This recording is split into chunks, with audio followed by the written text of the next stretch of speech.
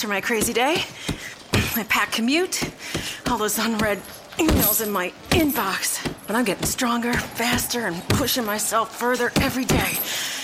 I don't care if I'm not like everyone else. This punching bag is the best way to end my day. Whew. Fearless is knowing yoga isn't your style. That's the power of the Blue Cross and Blue Shield Federal Employee Program. Learn more about our healthy benefits at fepblue.org/getmore. You are Locked On Packers, your daily podcast on the Green Bay Packers. Part of the Locked On Podcast Network. Your team every day. And you are Locked On Packers. Hello, this is Bill Huber, the publisher of PackerReport.com, part of the Scout.com network, which brings some of the best NFL and college football coverage that you will find anywhere. Got a really good show today for you. You might have heard that there's a new Brett Favre book out by author Jeff Pearlman. It's called Gunslinger. That book comes out today, and I talked to him yesterday, and he'll be on the podcast here in just a moment. First, a little bit of Packers news from Monday. They placed safety Chris Banjo and wide receiver Jared Abbrederis on injury reserve and promoted defensive back Jermaine Whitehead and wide receiver Geronimo Allison from the practice squad. The big move here will be the promotion of Whitehead. The Packers need cornerback help. ESPN.com's Rob Demovsky, my good friend over there, reported that Demarius Randall had groin surgery. He'll be out 4 to 6 weeks probably. Leaves the Packers obviously shorthanded at safety, or shorthanded at corner without Randall here for a month or so, and with Sam Shields already on IR. A typical Ted Thompson move, though. You could go out and get a veteran, or you could promote from within, and that's going to be Whitehead.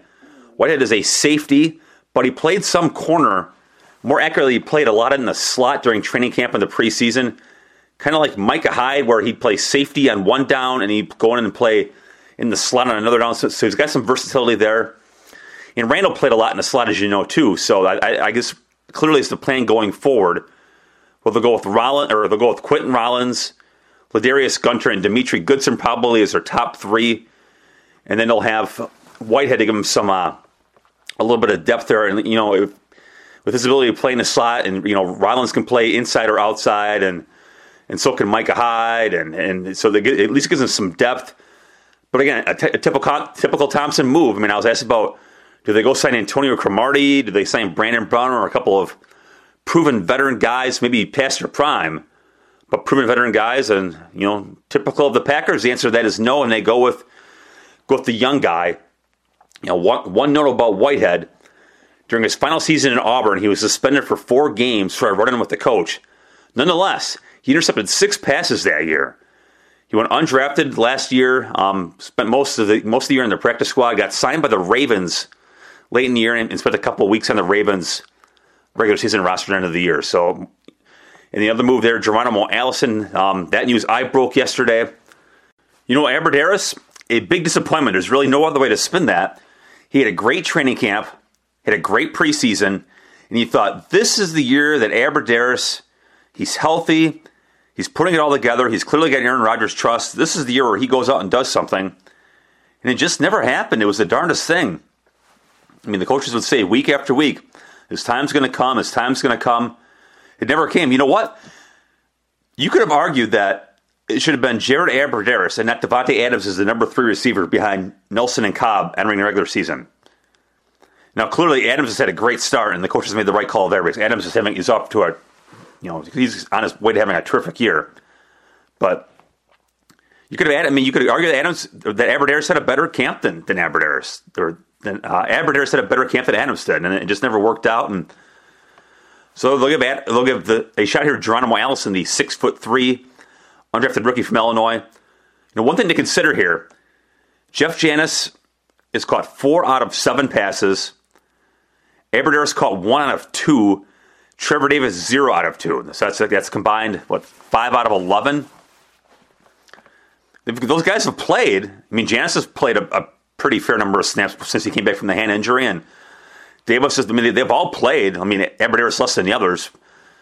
They haven't done anything, and you know what?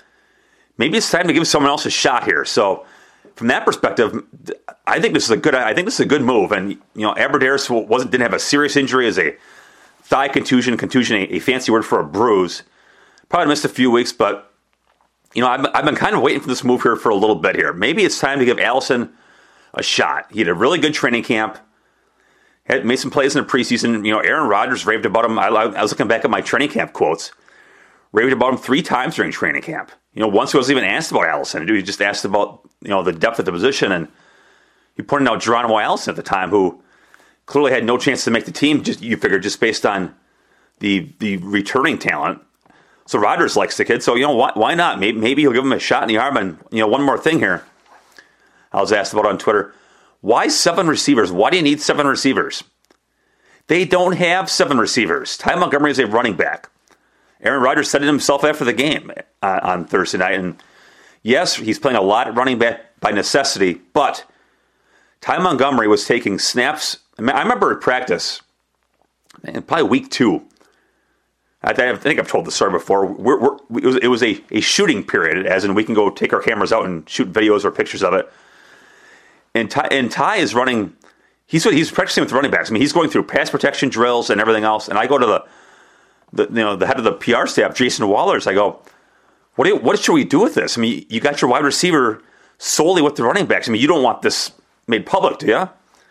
So he runs over to Coach Mike McCarthy and they have a short conversation. And then we have to stop shooting. We can't run any of the video. But nonetheless, he's been at running back for 5 weeks now or something like that. He's playing a lot because of injuries. But this move was made before Lacey and Starks got injured. So, look, he's a running back, and this gives him 6 receivers. You know what? And maybe Jeff Janis is going to be a special teams guy only, and that's that. But I'm interested to see if Allison can give a lift to an offense that's really going to be centered on the passing game here for the short term. The Packers are 2.5-point underdogs for Sunday's game at Atlanta. Are you ready to get into the action? Check out BetDSI.com. They've been in business for more than 20 years. They're top-rated business and safe. BetDSI has a great special. Sign up today and get $10 free to try their service. BetDSI is also offering a 100% bonus on your first deposit. They've got great customer service, fast and easy payment of winnings. They've got hundreds of football and basketball wagers to choose from. They've also got UFC, even Trump versus Clinton odds to bet on the election. BetDSI even has live in-game wagering on all football, basketball, and other major sporting events. You can play virtually everything at BetDSI. They have this really cool thing, too. It's called the Free Streak Contest. You can win up to $25,000 in the BetDSI Free Streak Contest. All you have to do to earn money is start picking winners. You can earn money simply with a 5-game winning streak. And if you can put together a winning streak of 21, you'll win $25,000 in cash. And it doesn't cost anything to get started. The contest is free to BetDSI members. So go to BetDSI.com now. That's BetDSI.com. Go there now and use my promo code Packers10. That's Packers10 and get your free wager and start winning today. I'm pleased to welcome my guest for the show, Jeff Pearlman, the author of the Brett Favre biography, Gunslinger. A towering figure on the field for 2 decades who breezed into the Hall of Fame, Brett Favre was one of the game's last cowboys, a fastball-throwing, tobacco-chewing gunslinger who refused to give up without a fight. This peerless quarterback guided the Green Bay Packers to 2 Super Bowls and 1 championship win, shattering countless NFL records along the way. Gunslinger tells Brett Favre's story for the first time, drawing on more than 500 interviews, including many from the people closest to Favre. Jeff Pearlman charts an unparalleled journey from his rough rural childhood and lackluster high school football career to landing the last scholarship at Southern Mississippi to a car accident that nearly took his life. Favre clawed back, getting drafted into the NFL by the Atlanta Falcons, then finding his way to Green Bay, where he restored the Packers to greatness and inspired a fan base passionate as any in the game. Yet he struggled with demons, addiction, infidelity, the loss of his father, and a fraught, painfully long exit from the game he loved, a game he couldn't bear to leave. All right, Jeff, first of all, why? Why do the book? I think everyone knows about Brett, probably not everything about Brett, so why Brett Favre? Well, I think that question kind of is an interesting, almost surprising answer. Years ago I did a book about Walter Payton, and if you think about it, you think like, I know everything about Walter Payton. He played for the Bears, maybe he's from Mississippi, he was upset about not scoring in the Super Bowl, we died young, and the truth of the matter is with athletes, and really with celebrities of a certain magnitude, we know much less than we think. And I don't mean that like searching for scandal way. Like, I'm not searching for scandal. I just mean, like, we hear the basics and then we regurgitate the basics. And I'm a member of the media, so I've been as guilty as this as anyone. We kind of get lazy about it. Like, we'll tell the same 5 stories over and over again. You know, we'll pretend they're interesting, even though after a while they get boring.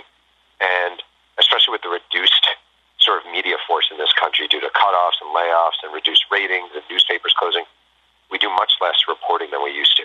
So I feel like, yeah, it feels like we know Brett Favre, but I don't think we really do, you know? And so I took 2 years. I just found him really fascinating. And I thought he was this iconic guy. I thought we were past the whole retire, unretire thing long enough that people weren't sick of him anymore. Sure. You know, like I couldn't have written this 3 years ago or 4 years ago. People would have been like, I don't want to hear another word about Brett Favre ever. But I feel like enough time has passed that he's iconic.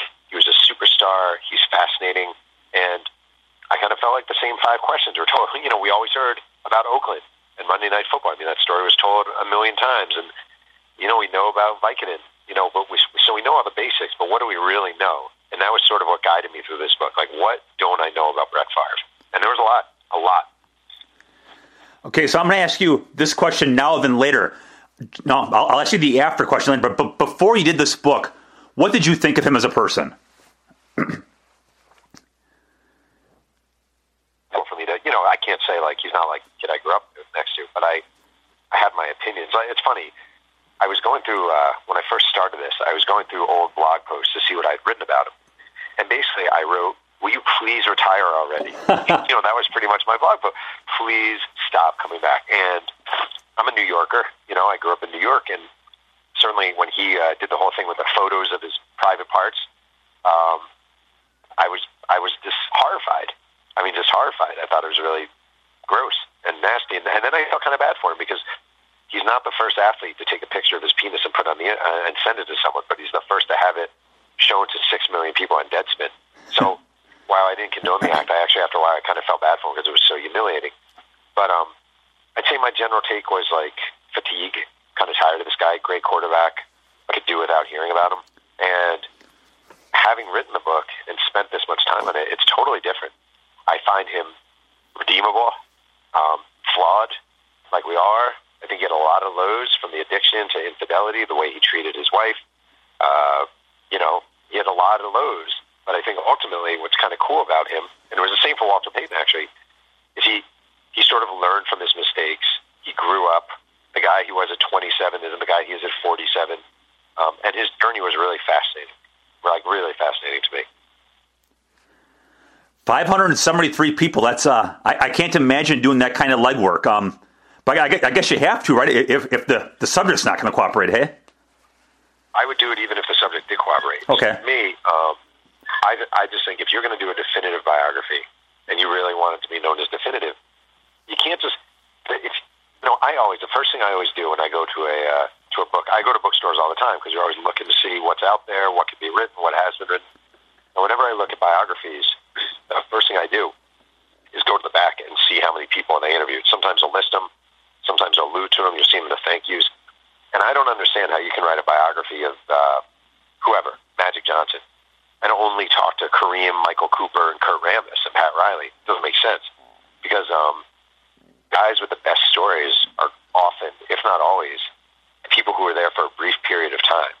You know, like, I have this sort of guiding philosophy, and I developed it when I was growing. I grew up in a small town, Mahopac, New York. And when I was a freshman in high school, there was a kid who lived up the block from me named Dave Fleming, who went on the pitch for the Seattle Mariners. Okay. It's a tangent. There's a point to it. And I didn't really know him. And one day I'm on the bus. I'm a freshman, and Dave was on the bus, which was rare. He never took the bus. And I asked someone a trivia question.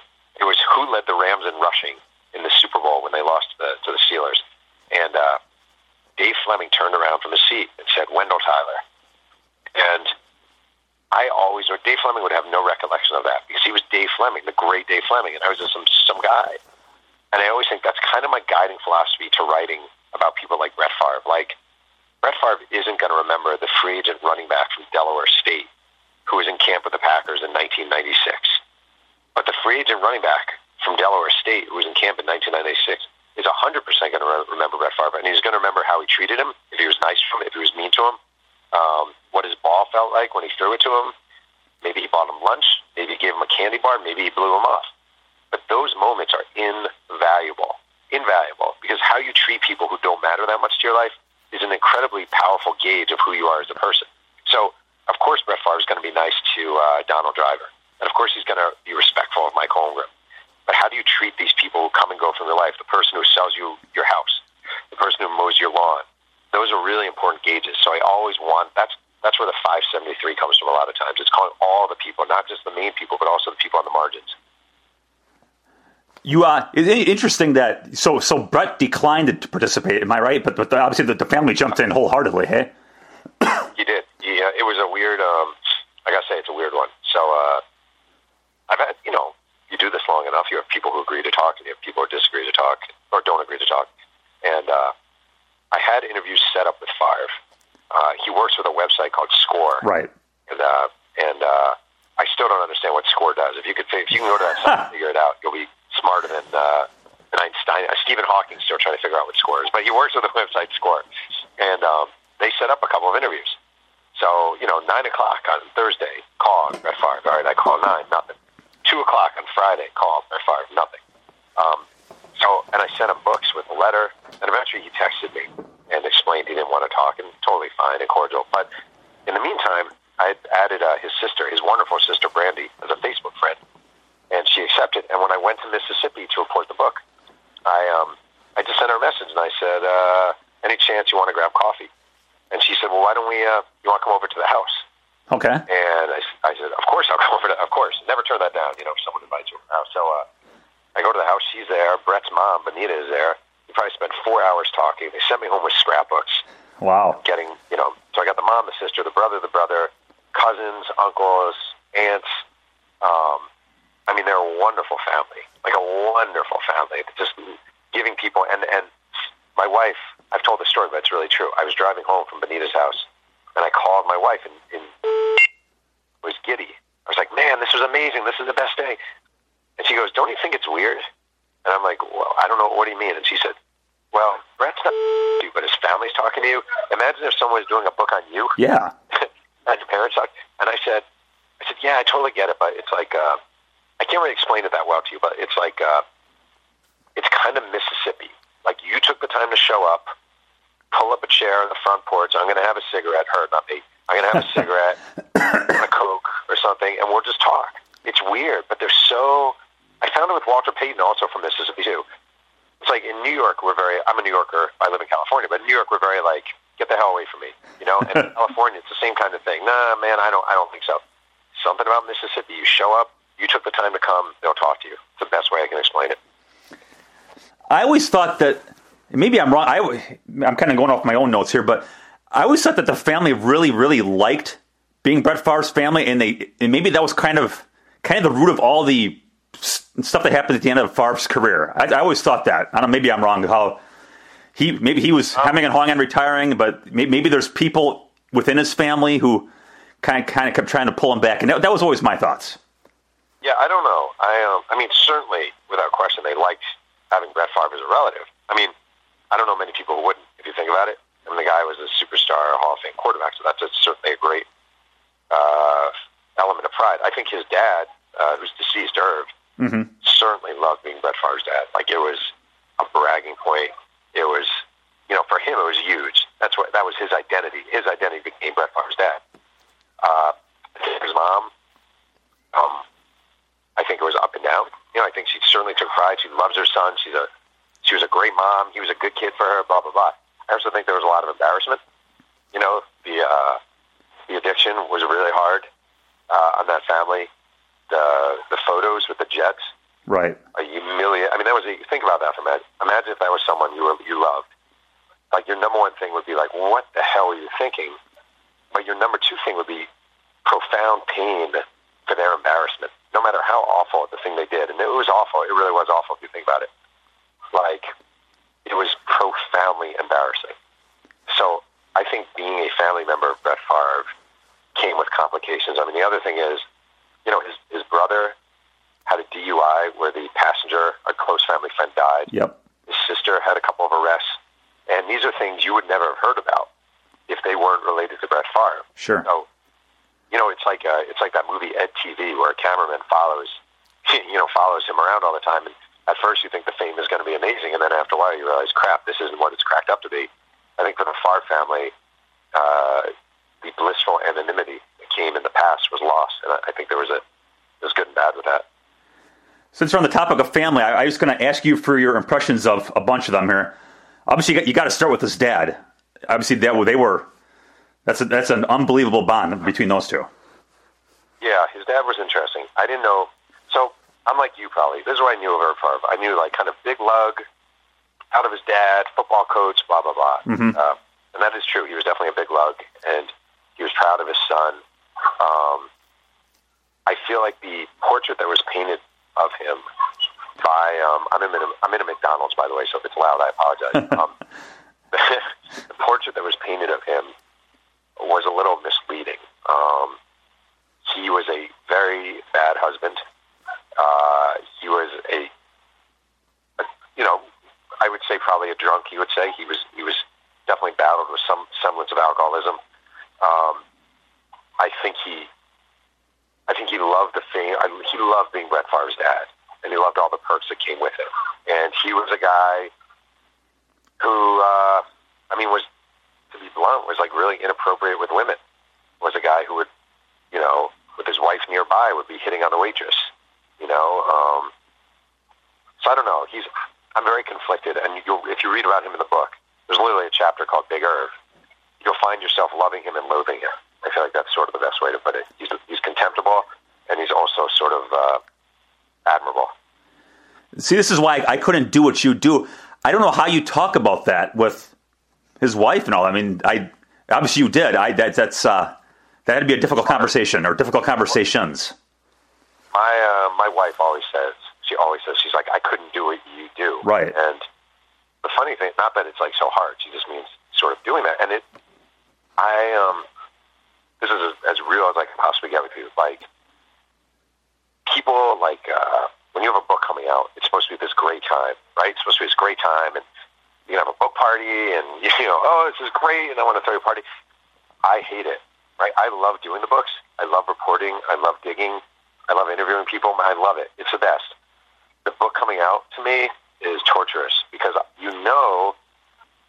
it's like the curse of the definitive biography. Not everyone is going to love the portrayal. Not everyone's going to love how they're being portrayed.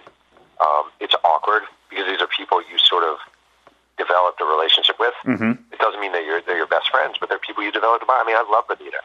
I could not respect a person more than I respect Brett Favre's mother. I really mean that. There's not a person in this world who I've ever interviewed who I respect more than her. There are going to be parts of this book that definitely hurt her feelings, and I hate that. I don't know how to avoid it. Because I don't want to be the guy who writes like the happy Brett Favre, just the happy Brett Favre story. I never wanted to be that guy. Problem with that is you end up writing stuff that sometimes really bruises feelings and puts stuff out there that sometimes a family would prefer is never out there. Right.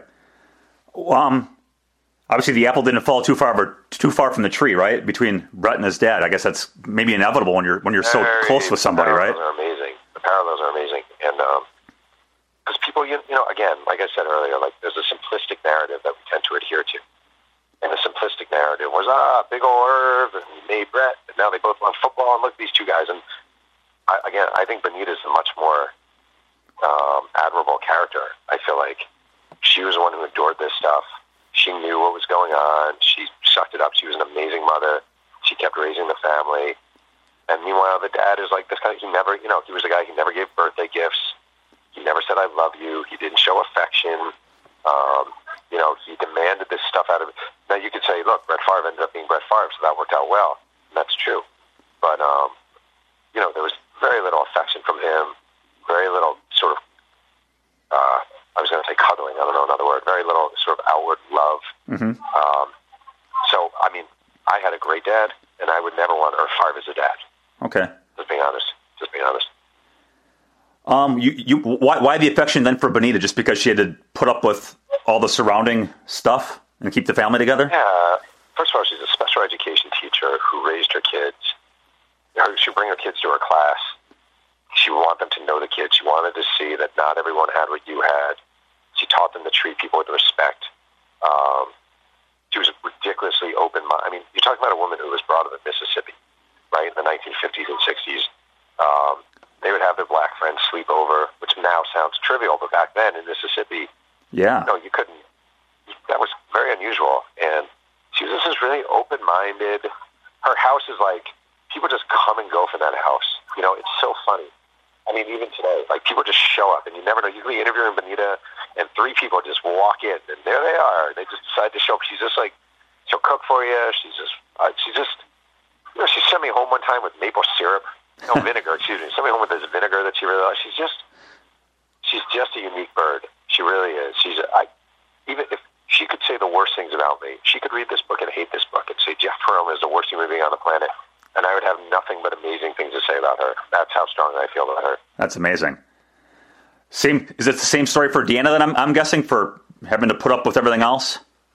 So Deanna wouldn't talk. So Brett and Deanna didn't talk. But I will say this, and it's really interesting. These are good questions, by the way. So Deanna, if you talk to Brett's friends and colleagues, a lot of them hate Deanna. Can't stand Deanna. Really? And I actually think what happens a lot in sports is the wives tend to be blamed for things that they shouldn't be blamed for. Brett was a mess. Mm-hmm. During those Super Bowl years and sort of right before and right after, he was a complete mess. He was an addict. He was probably a drunk. He drank too much. He was popping Vicodins and chasing it with alcohol. He was cocky. He was indifferent to his face. He was terrible. And she stuck by him. And she basically really pushed for him to get his life in order. And she was, her big thing was, you need to get rid of bad influences in your life. She meant people, among other things. So his running buddies, she was like, you really need to shed these people. And, if you're one of the running buddies, you hate that. And you blame her. So she actually caught a lot of grief from these people. And I can't imagine anything people think about, like Hillary Clinton standing by Bill Clinton. I always think, that's nothing compared to what Deanna Favre had to endure. And then, on top of it all, after having cancer and having your husband cheat on you repeatedly, again, he has a thing happen with the Jets, with a woman who's, 15, 20 years younger and looks just like the young Deanna. So the humiliation she endured from him, and that she stuck by him, I mean, it's an ungodly amount of fortitude. On to the football part. You got a great part about his time in Atlanta and Jerry Glanville saying that, asked him, what school from Mississippi were you? And he said, Southern Miss. And he said, we got the wrong quarterback. Yeah, that's true. It's awesome. I mean, basically what happened is, leading up to the draft in 91, the general manager wanted Favre. Glanville, the coach, wanted Browning Nagel from Louisville, right? Favre's college rival. And Kenny Herrick, the GM, basically said, no, we're taking Favre. And they take Favre, and Glanville's pissed. Feels like he was overruled. So Favre shows up after holding out. That alone really pissed Glanville off. His agent threatened to go to Canada, blah, blah, blah. So he shows up, and Glanville goes, hey, Mississippi, get over here. Hey, coach, Mississippi, what school are you from? Southern Miss, coach. God damn it, we wanted the kid from Mississippi State. Got the wrong quarterback. And, Glanville's kind of just messing with him, but Favre is mortified. And, Favre thought he was going to be the backup to Chris Miller, and then they got Billy Joe Tolliver as the backup. Favre was the third string. He'd end up becoming this drunk, fat guy. He was basically the show pony. Before games on the road, Glanville would take him out in the middle of the stadium and see if he could throw a ball and reach the upper deck. And he would bet guys, like $100, Favre can do this, $100, Favre can do it. So he basically became the show pony, and he missed the team picture. And he drove to the stadium. He drove to the facility for the team picture. He was late because he'd been hungover from the night before. And Glanville goes up to him, and Favre says, Coach, I'm so sorry. I was stuck behind a train wreck. And Glanville says, boy, you were the train wreck. You are the train wreck. Oh, man. And that kind of sums up his time in Atlanta. He was just he was a mess. He was an immature 22-year-old kid who didn't know how to handle it. He was not the first. So the trade to Green Bay, you would think that's the cure-all to all that, and obviously it ended up being that, but was it that immediately, do you think? I think Green Bay was a savior for him. And now he still obviously partied and drank, cheated, Yeah. blah, blah, blah, all that stuff. I really think it's kind of funny. He was in the same draft. There were two quarterbacks drafted ahead of him. Dan McGuire from San Diego State and Todd Marinovich from USC. And the Marinovich story is a pretty well-known one. Yes. Drug addiction out of football. I think Favre, had he stayed in Atlanta, it's not hard to imagine him going down that path as well. Because I just think, I don't know how much time you spend in Atlanta, but the nightlife, it's a very electric city. And I don't think Favre could have survived. You know, he was almost, the Jets were going to take him with the Falcons. He would have been destroyed in New York at that point in his career. He would have just been overwhelmed. And same with Atlanta. So I think Green Bay was I can't think of, Green Bay, Cleveland, Cincinnati, there aren't that many spots in the NFL. That would have been ideal. Buffalo would have been good, but not that many that would have been ideal for him. And Green Bay was really the best possible place. You've written, obviously, you know your sports legends. You've written books on half of them. He's a legendary figure, and it's hard to imagine a better fit, isn't there, than Green Bay, which was god-awful for forever, and they find this likable, charismatic guy who the people could just relate to. It seems like the perfect marriage for a story like this. I think so. I mean, the other thing about Green Bay that's kind of cool, going into this, I knew what everyone else knew about Green Bay sports. It's kind of surface level. But I think, I don't know if it's like this everywhere. I don't think it's like it here in New York. But, people were appreciative of his sort of flaws and his realness. People think of sort of Green Bay as a pretty conservative spot, and religiously and politically and blah, blah, blah. But I think there was a genuine appreciation for a guy who wore it all on his sleeve and who seemed to come clean about his flaws and seemed to come clean about his screw-ups, and even the way he played, running left, throwing right, throwing off the wrong foot, throwing really stupid interceptions at really inopportune times, then coming back with 48 seconds left on the clock, calling some audible, looking left, hitting whoever, Andre Rison in the seam. I mean, there was a real, it probably would have worked out. I think he would have been appreciated anywhere, but I feel like there's something about him that just seemed real, blue collar and real and authentic, that went really well with Green Bay, Wisconsin. It's funny you mentioned that Glanville. The whole Browning Nagel Brett Favre thing in Atlanta. It was the opposite with with Ron Wolf. I mean, Wolf wanted Favre, and the Falcons ended up taking him, and then it's the trade of the century. I would say so, and it's kind of some funny little twist with that. So Wolf was actually with the Jets during the draft, right?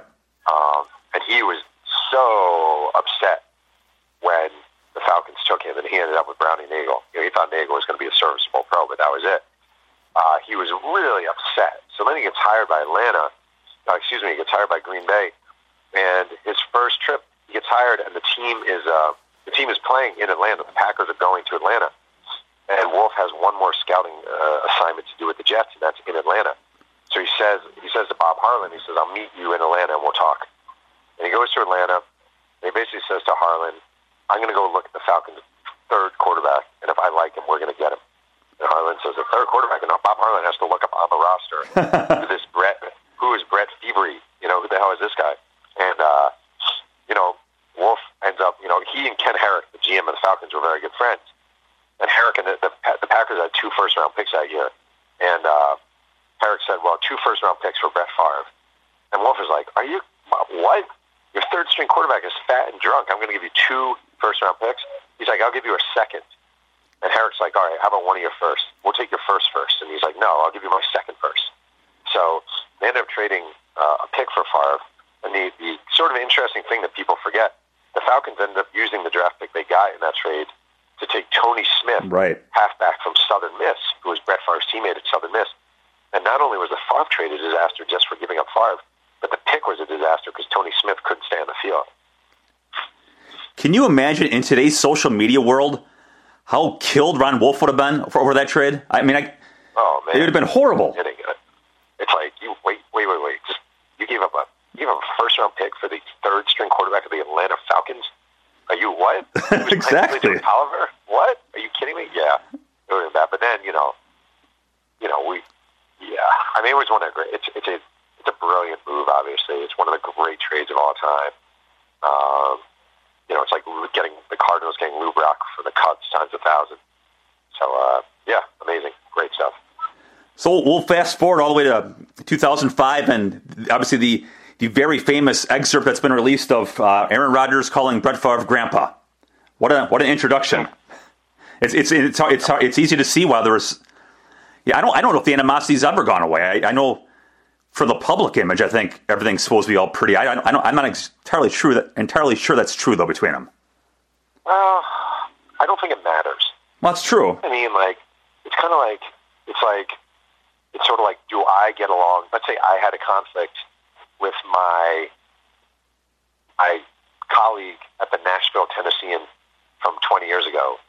Does that really matter for the 7 times in the ensuing 20 years I've seen him? No. You know what I mean? Like, it doesn't really matter. Like, they're not buddies. They're totally fine when they see each other. It seems cordial but chilly. And it wasn't just a good morning, Grandpa. It was, you're Favre, and you're the man, and this has been your job, and they've never tried to replace you. You know, he was entrenched as a quarterback for a long time by that point, and suddenly they're using a first-round pick, a guy who was supposed to be arguably the first or second pick in the entire draft, and they're getting a quarterback. So Rodgers is this little cocky jerk. Favre is this overprotective kind of, not going to help you. You're going to have to figure this out on your own, veteran. And it was definitely frosty. And the funny thing is, this is without a question truth. We always want to think as sports fans that the veteran is helping the rookie. You're the 5th-year tight end, and they bring in a new tight end. They draft a rookie tight end in the 2nd round. We always like to think that the veteran tight end is going to help them because it's all part of the team. That's crap. It happens about 2% of the time. I'm being serious about that. No. Joe DiMaggio, the last thing he wanted to do is help Mickey Mantle. You don't want to help Walter Payton, Neil Anderson. He did nothing to help Neil Anderson. This is your job. There are things more important to you than winning a Super Bowl, winning a World Series. It's called getting a paycheck and lasting as long as you can and being able to care for your family. So the criticism Favre might get for not helping Rodgers, he wasn't nice to him, and I'm not saying that's right. But I don't really blame a guy for not helping someone groom them to replace them. I don't want to. If you told me tomorrow there was some guy who was going to take my books and write them better than me, and I'm going to lose my payday and be phased out of this business, I'm not going to go out of my way to help him. I'm not going to be a jerk. I'm not going to go out of my way to help him. So you're not going to hand over all 573 phone numbers from your interviews? Well, that's actually a good question, because a lot of times people will be like every now and then, I think all professions have it. Someone will say, hey, I'm doing a so-and-so. Let's say, I wrote a book about the 86 Mets years ago. And someone might say, hey, I'm doing a book about whatever, the 86 Mets or the history of the Mets. Do you think I could have all your contacts? Yeah, right.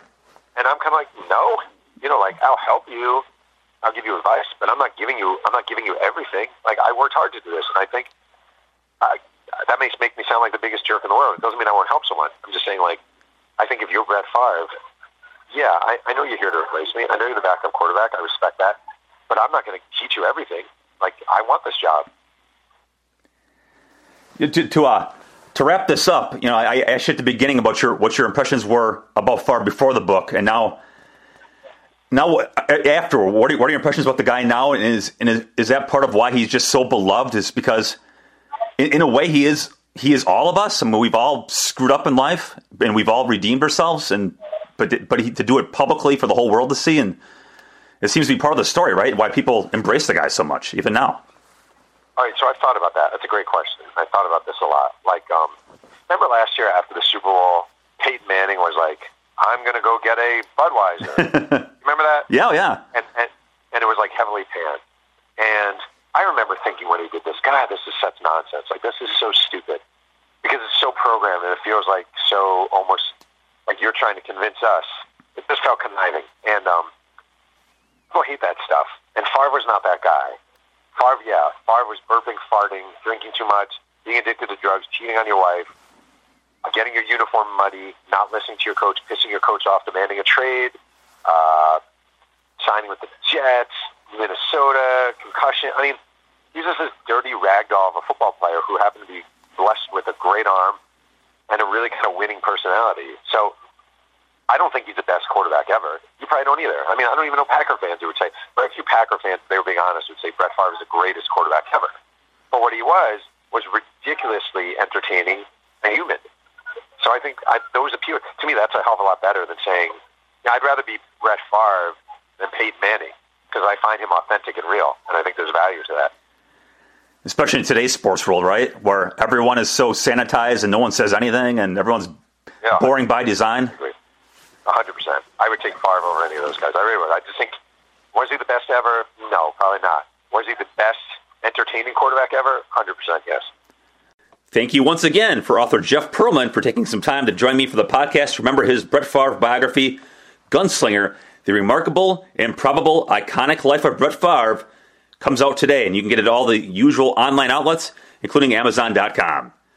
Thank you once again for listening. Have a great day, and I will talk to you tomorrow. Is democracy in danger or decline? Condoleezza Rice, William Galston, and Carlos Gutierrez and others take on this question in the fall edition of The Catalyst, a journal of ideas from the Bush Institute. Surveys show Americans place less trust in institutions like the media and business. Others contend America has faced far more challenging periods and emerged strong. Leading policymakers, Bush Institute experts, and respected journalists take on this debate. Read about it at bushcenter.org/catalyst.